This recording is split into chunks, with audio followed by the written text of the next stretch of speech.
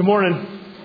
I'm Stephen. I'm the pastor here, and I want to invite you to open up your Bibles to look at Mark, the end of chapter 12. If you don't have a Bible, the verses we're going to be looking at are in the bulletin. On the inside, there's a place there to take notes.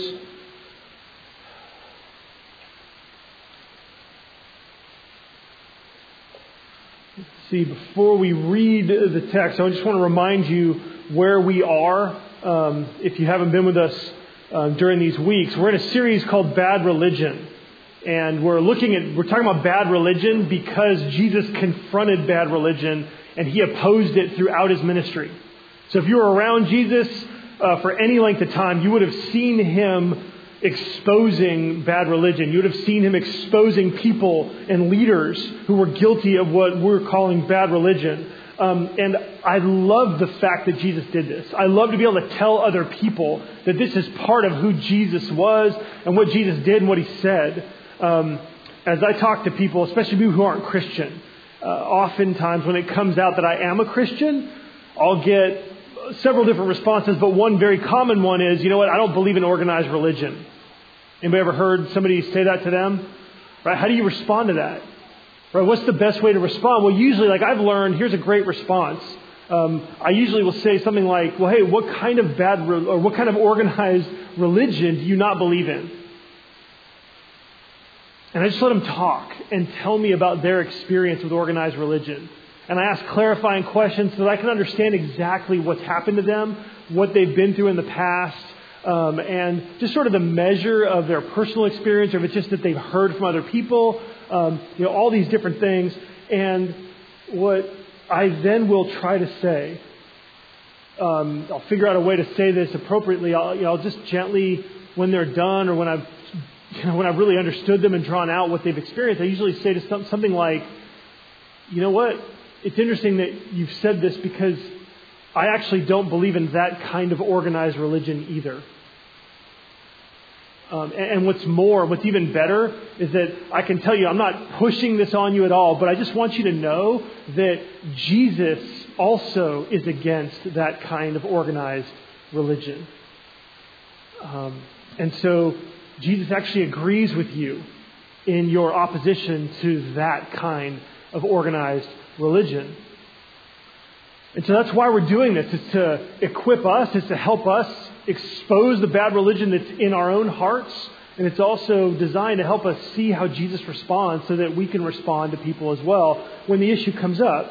And so in the part of the Bible that we're going to read today, Jesus continues to confront and condemn the leaders of bad religion. And so for those of you who aren't Christian, in some ways this message, it's not talking to you. You can sort of listen in and cheer Jesus on as He would oppose and condemn things that you would be frustrated about and oppose and condemn. But Jesus, for those of you who are Christian here, Jesus is calling us to separate ourselves from this kind of bad religion. Jesus is calling us to join Him and where He is in opposition to the bad religion, and to be the people of God that Jesus wants us to be a blessing to the world. And so we're going to read Mark chapter 12, verses 34 through chapter 13, verse 2. Again, the verses are in your bulletin. They're also going to come up here on the screen. And I just want you to know that these are words that are inspired by God to teach us what He's like. Okay, so Mark 12, verse 34, it says, "And after that, no one dared to ask Him any more questions.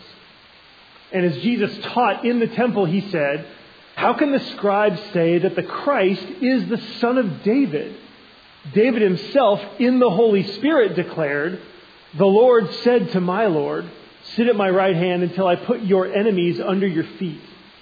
David himself calls Him Lord, so how is He His son?' And the great throng heard Him gladly. And in His teaching He said, 'Beware of the scribes.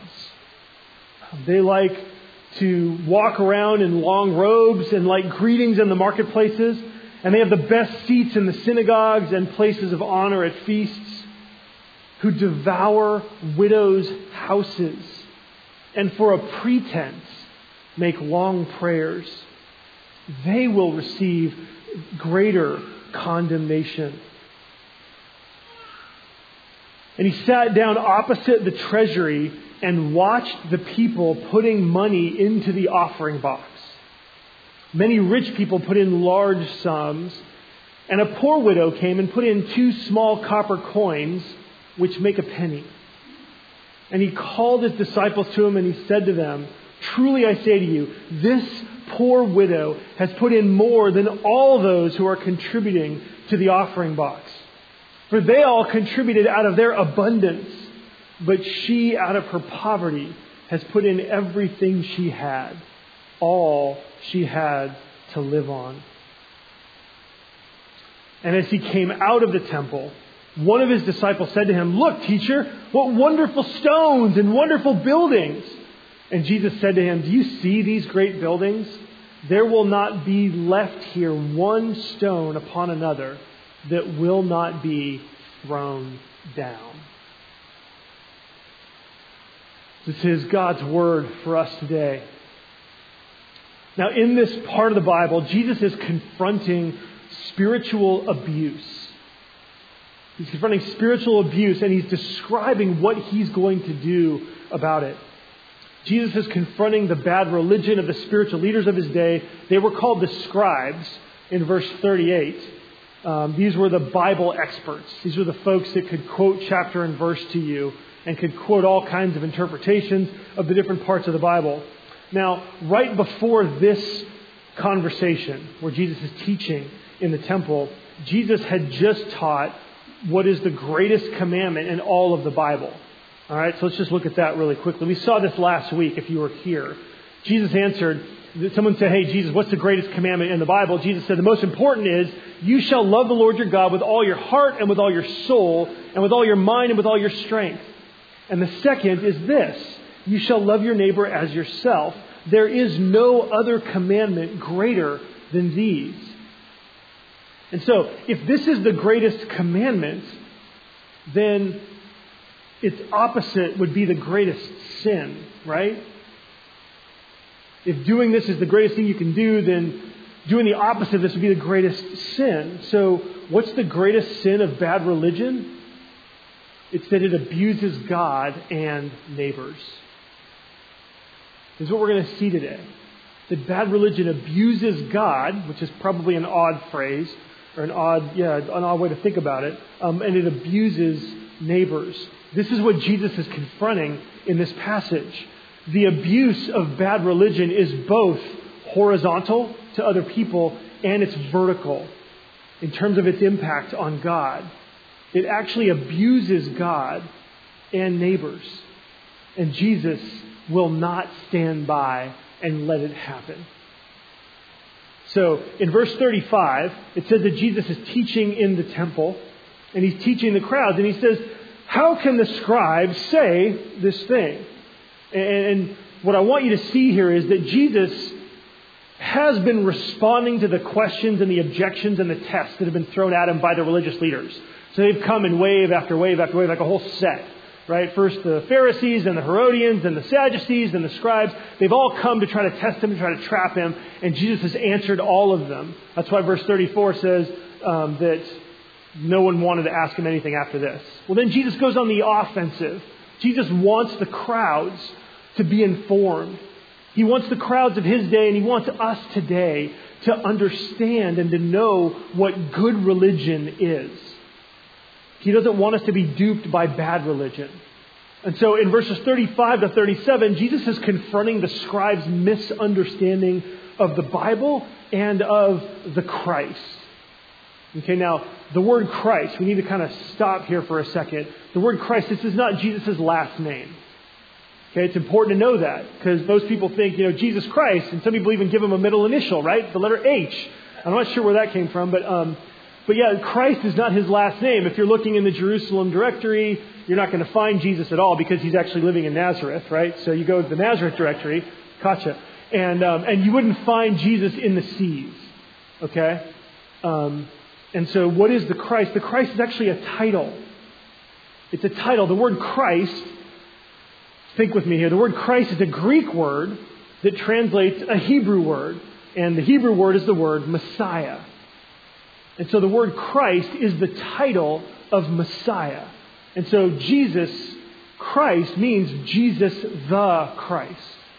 And what is the Messiah? The Messiah is God's anointed king. And so most of the Jews in Jesus' day were looking forward to the Christ who would come and rescue them. And there were disagreements and discussions about what that Christ would be like. And it's this discussion that Jesus enters into as he's poking holes in the thinking of the Bible experts of his day. All right? I know that's a lot, but let me just sort of summarize here. The question is, whose son is the Christ? Okay, that's the question up for debate. Whose son is the Christ? Well, the scribes, the Bible experts, they say that the Christ is the son of David. Okay, they believe that the Christ, when he comes, will be of the line of ancient King David. And so you might have heard of King David, even if you haven't ever read the Bible. King David was one of the most famous kings in the Old Testament times. And so David was known as the king after God's own heart. And God made this promise to David that he would have a descendant of his, a son of his, reign on his throne forever. And so the scribes said, well, you want to know whose son the Christ is? The Christ is the son of David. We're expecting from the line of David, the family tree of David, to have someone born who's going to be the Christ. And Jesus is exposing their wrong thinking, not because they're wrong about this, but because they don't go far enough. See, Jesus would agree that the Christ is the son of David. And we can see that in other places. But for Jesus, Christ is also the Son of God. The Christ is also the Son of God. And he appeals to this psalm. He quotes this in verse 36. Jesus says, David himself in the Holy Spirit declared, the Lord said to my Lord, sit at my right hand until I put your enemies under your feet. This is a quotation. Jesus is quoting from Psalm 110. You can go back and look at it. And in verse 1, it says, right what Jesus says here. It's a psalm of David. And David is saying, the Lord, which is God, said to my Lord, who Jesus is saying is the Christ. Okay, and so you have David in some strange way hearing a conversation between God and the Christ. And he refers to the Christ as his own Lord. And so Jesus' conclusion in verse 37 is, David himself calls him Lord, so how is he his son? And what Jesus is saying there is that, yes, the Christ is the son of David, but he's not only the son of David. The Christ is going to be the son of David, and he's going to be so much more. He's also going to be the Son of God. So, I hope I didn't lose you. I might have. I get it if I did. These things are sort of hard to wrap your mind around, especially if you're sort of walking in and you haven't really been thinking about this before. I spent the last 3 weeks trying to unravel some of the knot here that are in this passage. Because what's crucial, I think, to understand here is that what the scribes were saying.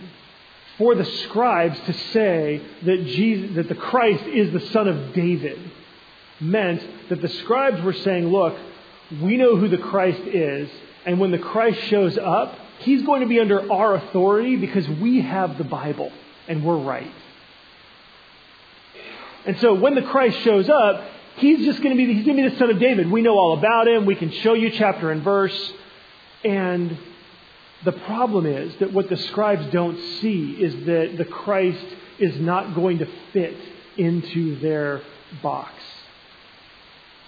The scribes have created this sort of box that the Christ fits in. And when the Christ shows up, the Christ is going to be so proud of the scribes. The Christ is going to come and say, oh, scribes, you had it perfectly. You are the best. You understood everything about me. That's what the scribes thought. This would be today like someone coming and saying, you know what? When Jesus comes, he's going to tell the Republicans that they are absolutely right. It'd be like someone who thinks that Jesus would come and tell the Democrats, or that Jesus would come and tell the Democrats, oh, you guys got it exactly right. Way to go, guys. And what Jesus is telling the scribes is that, look, you cannot fit God into a box. That when God comes, when the Christ comes, He's actually going to be the Son of God. He will be the embodiment of God Himself. And when He comes, if you think you can pull out a chapter and a verse and tell Him what to do, you are sadly mistaken. You are going to find yourself incredibly confused, incredibly frustrated, because when the Christ comes, you're not going to recognize Him. Because you have so radically misunderstood the point of the Bible. You've so radically misunderstood what God has told you about Himself. How does Jesus know that's going to happen when the Christ shows up? It's because that's exactly what is happening now that the Christ has shown up. Right? Jesus shows up and these guys are out to lunch. Jesus is standing there teaching them, correcting them, showing them the right way.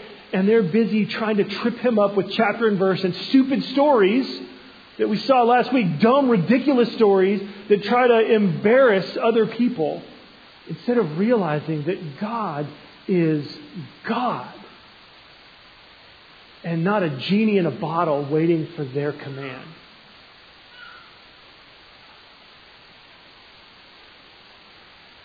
And this is where I think this passage can hit home, and the bad religion of the scribes, where they want to push God into a box, and they could explain everything about God, and they could tell you everything that He thinks and everything that He says, and they have so missed it. I think this hits for us. This hits for us when we don't let God be God in our lives. This hits for us when there are areas of our life where we say to God, look, I appreciate what you've done, but please don't meddle here. This happens for us when there are areas of our lives. They could be relationships that we're in, could be things that we are pursuing, it could be elements of our behavior at home or at work, where we would say to God, look, I know you've talked about this, but could you kind of leave me alone? Like, I don't want to deal with you in this part of my life. When we do that, we're actually putting God in a box. I mean, or to change the illustration, it's like we're taking a cookie cutter and we're sort of pushing it onto God, and anything that doesn't fit is just getting cut away. When we pick and choose who God is, He's not God anymore. When we pick and choose what God is like and what He's not like, we become God. And Jesus is saying, guys, you've missed the point. Like, don't you realize that God is so much bigger? He's so much more powerful. And He deserves all authority in your life. When you don't honor Him as God, when you don't, this is kind of weird language, and some people are really uncomfortable using this language because it's so ridiculous. But when you don't let God be God, that's what the Bible calls sin.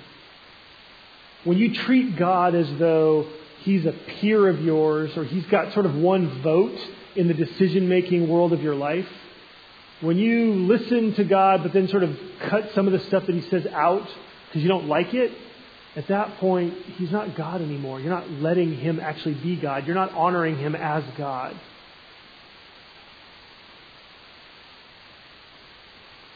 It would be as though the President of the United States were to show up at your front door and you just ask Him to sit on a bookshelf and just wait until you might have a question.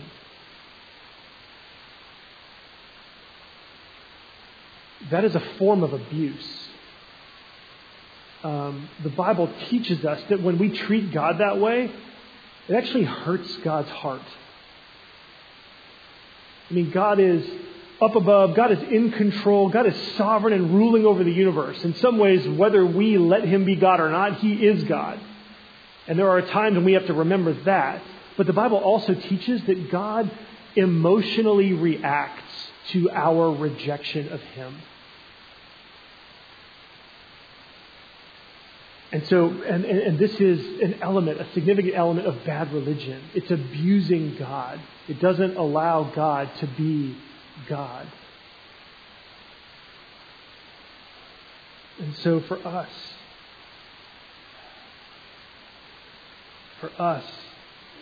if you have limited God's authority in your life in any way, if you think that there is another response that you would have that isn't bowing down before the authority of God, then you've missed it.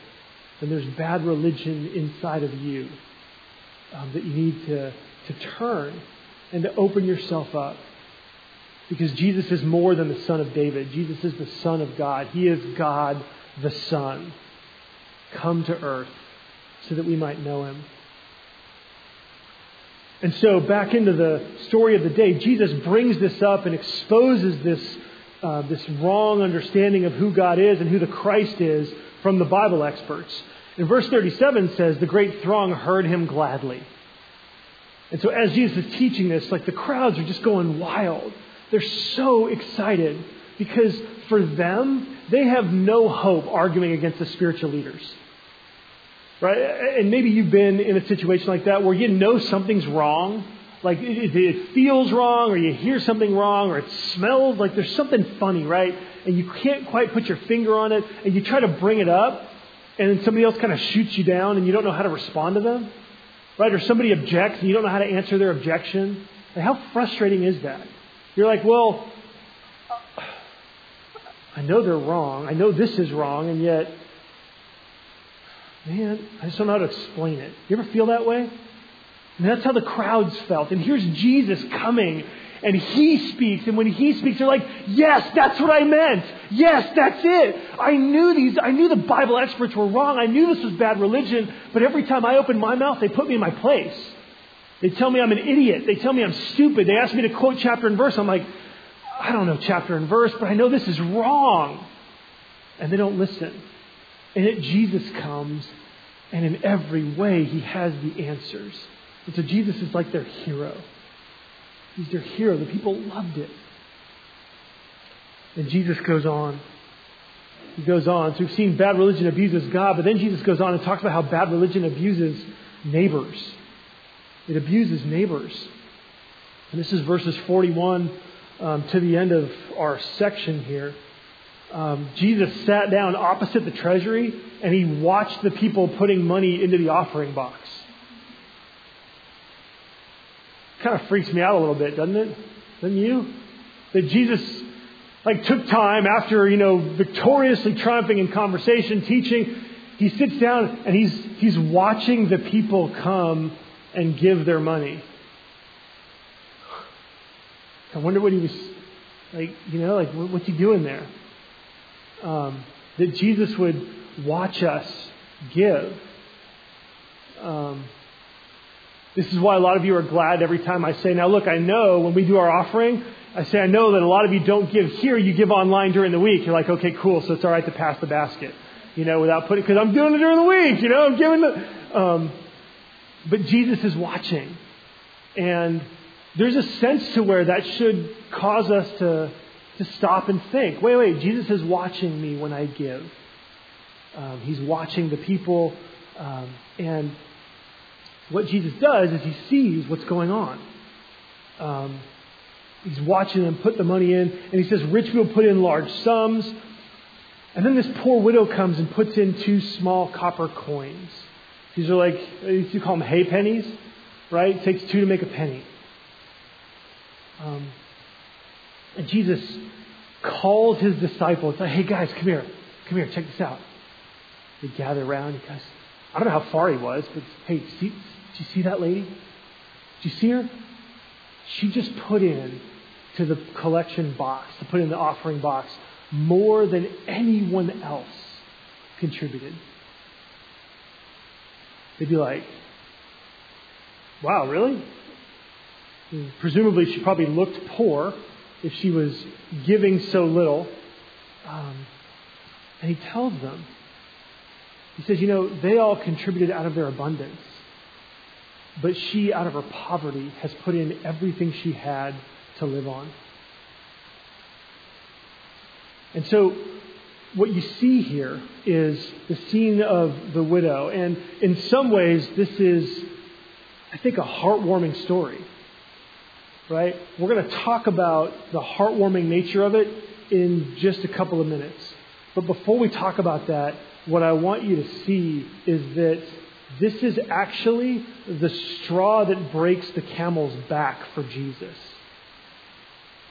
Okay? Because right after this, Jesus declares that this entire temple is going to be destroyed. See that? As he came out of the temple, chapter 13, verse 1, one of his disciples said, "Look, teacher, what wonderful stones, what wonderful buildings." We're going to talk more about this in the weeks to come in chapter 13. And Jesus said to him, "Do you see these great buildings? There will not be left here one stone upon another that will not be thrown down." Jesus saying, do you see this temple? As incredibly glorious as it is, and it was. As incredibly opulent as it is, and it was. It is going to be utterly and completely destroyed. Why? It's because the religious leaders were abusing the people so much so that this widow felt obligated to come and to give everything she had.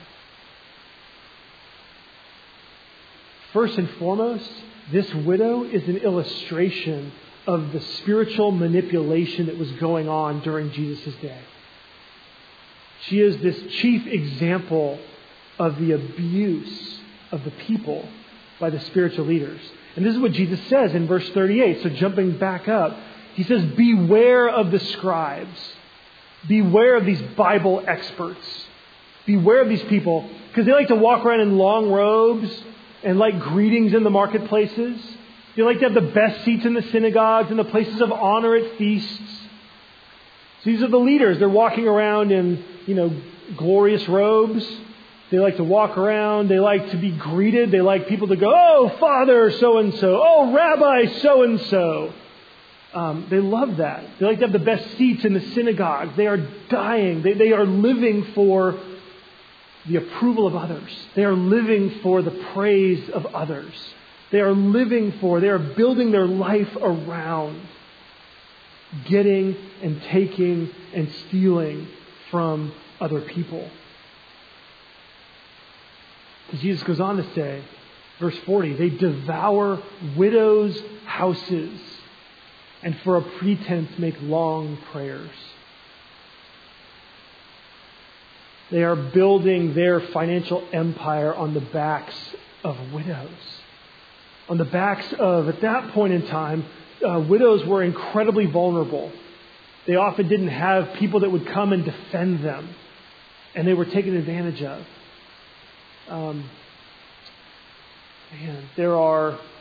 Just today, you can go on YouTube and you can look up greedy preachers. And you can watch videos of men and women who preach and are telling people over and over again that if something is wrong in your life, it's because you haven't given more. That if you want your life to work out well, you need to give money. And it's disgusting. It's disgusting. And when you watch it,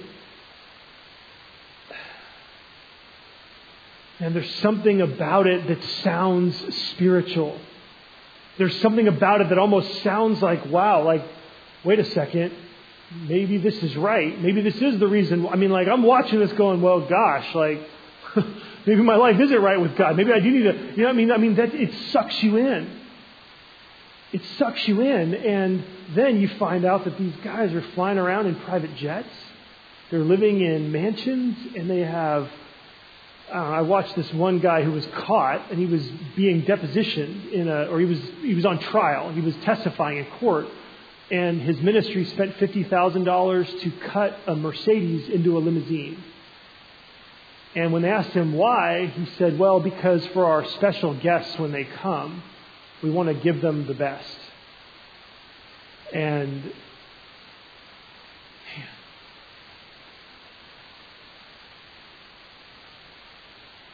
you see him preaching.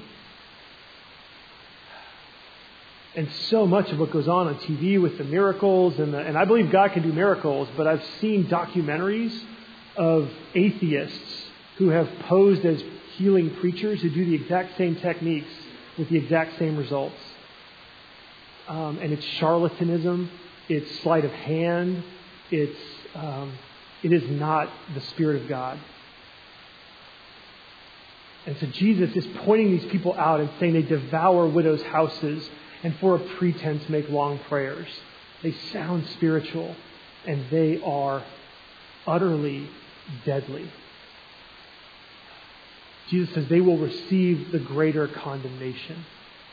And this widow comes right after that and is an illustration of just how far the religious leaders, the bad religion of Jesus' day, the abuse of neighbor was going on during his day.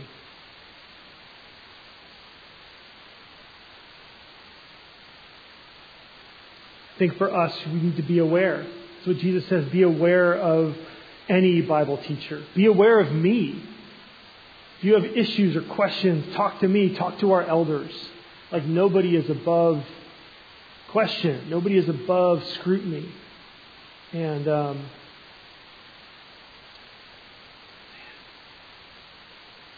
this kind of abuse is it's rampant. It's rampant in our country. It's rampant in some churches. I think too, for us, where we need to be careful is that as Jesus describes the widow, he describes why she is given more, right? It's not the amount. It's not the amount that she gives, but it's the percentage that she gives, right? It's where she's giving out of. Verse 44, it says, the rich, they all contributed out of their abundance. So they gave significant sums of money, but it was really the income or the amount of money they had that they don't need. And yet for the widow, she was giving sacrificially. That for her, she was giving 100%. And this is not a sermon about how you have to give 100%. That's not what God asks for. So just so you know that. God asks for 10%. And we've talked about that in the past. We're not going to talk about it right now. But this widow, she's given all that she has.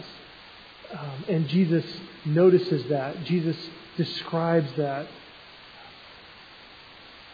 And I think what's happening here with the rich, and this is where I think this can apply to us, where we can find bad religion in our own hearts, is that when you give God just what's left over, when you give God out of just your extra that you didn't need anyways, in a sense what you're doing is you're withholding from God what is really His. And so the vertical element of bad religion is that we put God in a box. Okay? What's happening here with our money is that money is just an illustration. It's an illustration for our hearts. It's an illustration for our lives. There are areas of our life, right? There are areas where we just don't want God meddling. And when we refuse to give what God asks for, when we refuse to honor God in every area of our life, if there's anything that we're holding back from God, again, if it's a relationship, if it's a habit, if it's a work situation, if it's something that you're doing or something that you're thinking about, if it's something you're pursuing that's not God's will, that doesn't fit with following Jesus, then Jesus would say, well, you're only giving God then what's extra. All you're doing is giving God what's left over. And so this is sort of the neighbor abuse that happens. And so what do we do about this? So what can we do even this week? Right? Think about this. I think that this passage is calling us to live free from the sin of abuse. If bad religion abuses God and abuses neighbor, then let's live free from the sin of abuse. Like in terms of God, do you treat God as though He is God? Is He the ultimate authority in your life? Is there anything that you're holding back from God? If you are, then let it go. If you are, give it to God. Let Him be the God over that thing. Let Him be the God over everything. Because when you give God your life, He will fill your life with an abundance. Not always materially, not always in a prosperity kind of sense of the word, but He will give you a peace and a joy that will last forever. It'll certainly last this week. If you do it today, God will give you a peace that will keep you. You will have confidence that you're right with God and that God is with you and He's in you.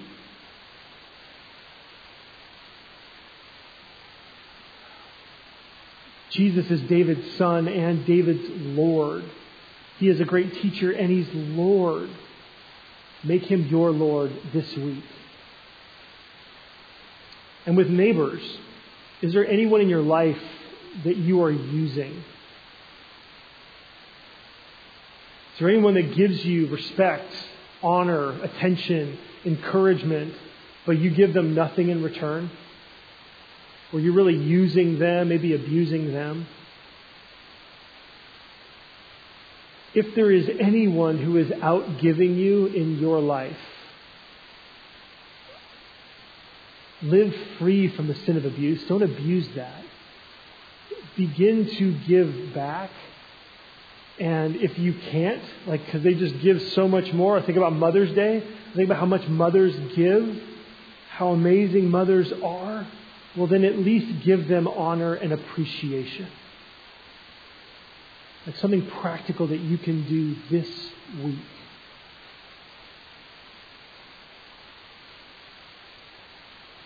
Now, I think it's important that Jesus saw this widow, not just to point out bad religion, but what I see in Jesus. I see what Jesus is doing here is He is seeing the widow.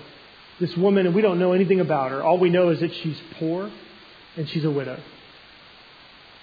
And yet, her 2 copper coins, I don't know what the box looked like, but presumably in the moving of this box to wherever the treasury was in the temple, these 2 copper coins could have fallen out and no one would have known or cared. But Jesus knew, and Jesus cared. And Jesus is the God who sees. Jesus is the God who sees every single sacrifice. And when nobody else understands your sacrifice, when nobody else understands just how much you have given in that relationship, in that work situation, when no one else sees how many times you have forgiven someone, this passage teaches us that Jesus sees. In this passage, Jesus is saying, look, I see that you have given not out of what's left over, but you have given your heart and your soul to this situation, to this relationship, to this need. And Jesus honors her. Jesus honors her. And so moms, I don't want to compare you to a poor widow because that doesn't sound right. But when I think about the kind of sacrifice that so often characterizes motherhood, Jesus sees every bit of the sacrifice. He sees every single time you said no to yourself and yes to the family. Every sleepless night, every dirty diaper. Jesus sees it and He honors you in it. One last way that this can impact our lives this week is that you can share this with other people. Okay? When the subject of bad religion comes up this week, if somebody says something about bad religion or says something about Christians or Christianity or the church, I want to invite you to tell them, hey, you know what? My church is actually preaching about bad religion right now. And it's been great because we're actually seeing in the Bible that Jesus That the biggest critic of bad religion, the biggest critic of judgmentalism and intolerance, and all of that is Jesus. And my church is bringing this up because Jesus was more opposed to hypocrisy than anyone else. And as a church, we're trying not to be guilty of it. And so I just want you to know that some churches out there see it and are trying to not be that way. You can share that. Friends, family members, coworkers. You don't have to preach to them after that. Just tell them that. Just plant a seed to let them know that some Christian in their life knows that bad religion exists and is looking and hoping that someone on the other side of the Christian line sees it, gets it, and is working toward it. And what if San Diego were filled with Christians who were honest about our bad religion? What if this city was filled with Christians? What if our church was filled with people who didn't get defensive about critiques of Christianity, but said, yeah, you know what, you're right. Jesus was a bigger critic even than you are, and we're on his side with you. We're trying to figure this out. Help us. How much more could we impact the people that we see, the people we work with, people we live with? The woman had nothing and gave it all. Jesus, 3 days after this, had everything, and he gave it all on the cross. The cross stands as this vertical and horizontal bridge to bring healing from the abuse that we are so often guilty of. And let's go to Jesus today and find healing. Pray with me. Jesus, thank you for being not just a man, but being God. Thank you for coming, and even in your condemnation of bad religion, you came to rescue us. Let us come running. Jesus, expose in us the areas of our life that we need to let you rule over and set us free. We pray this in your name. Amen.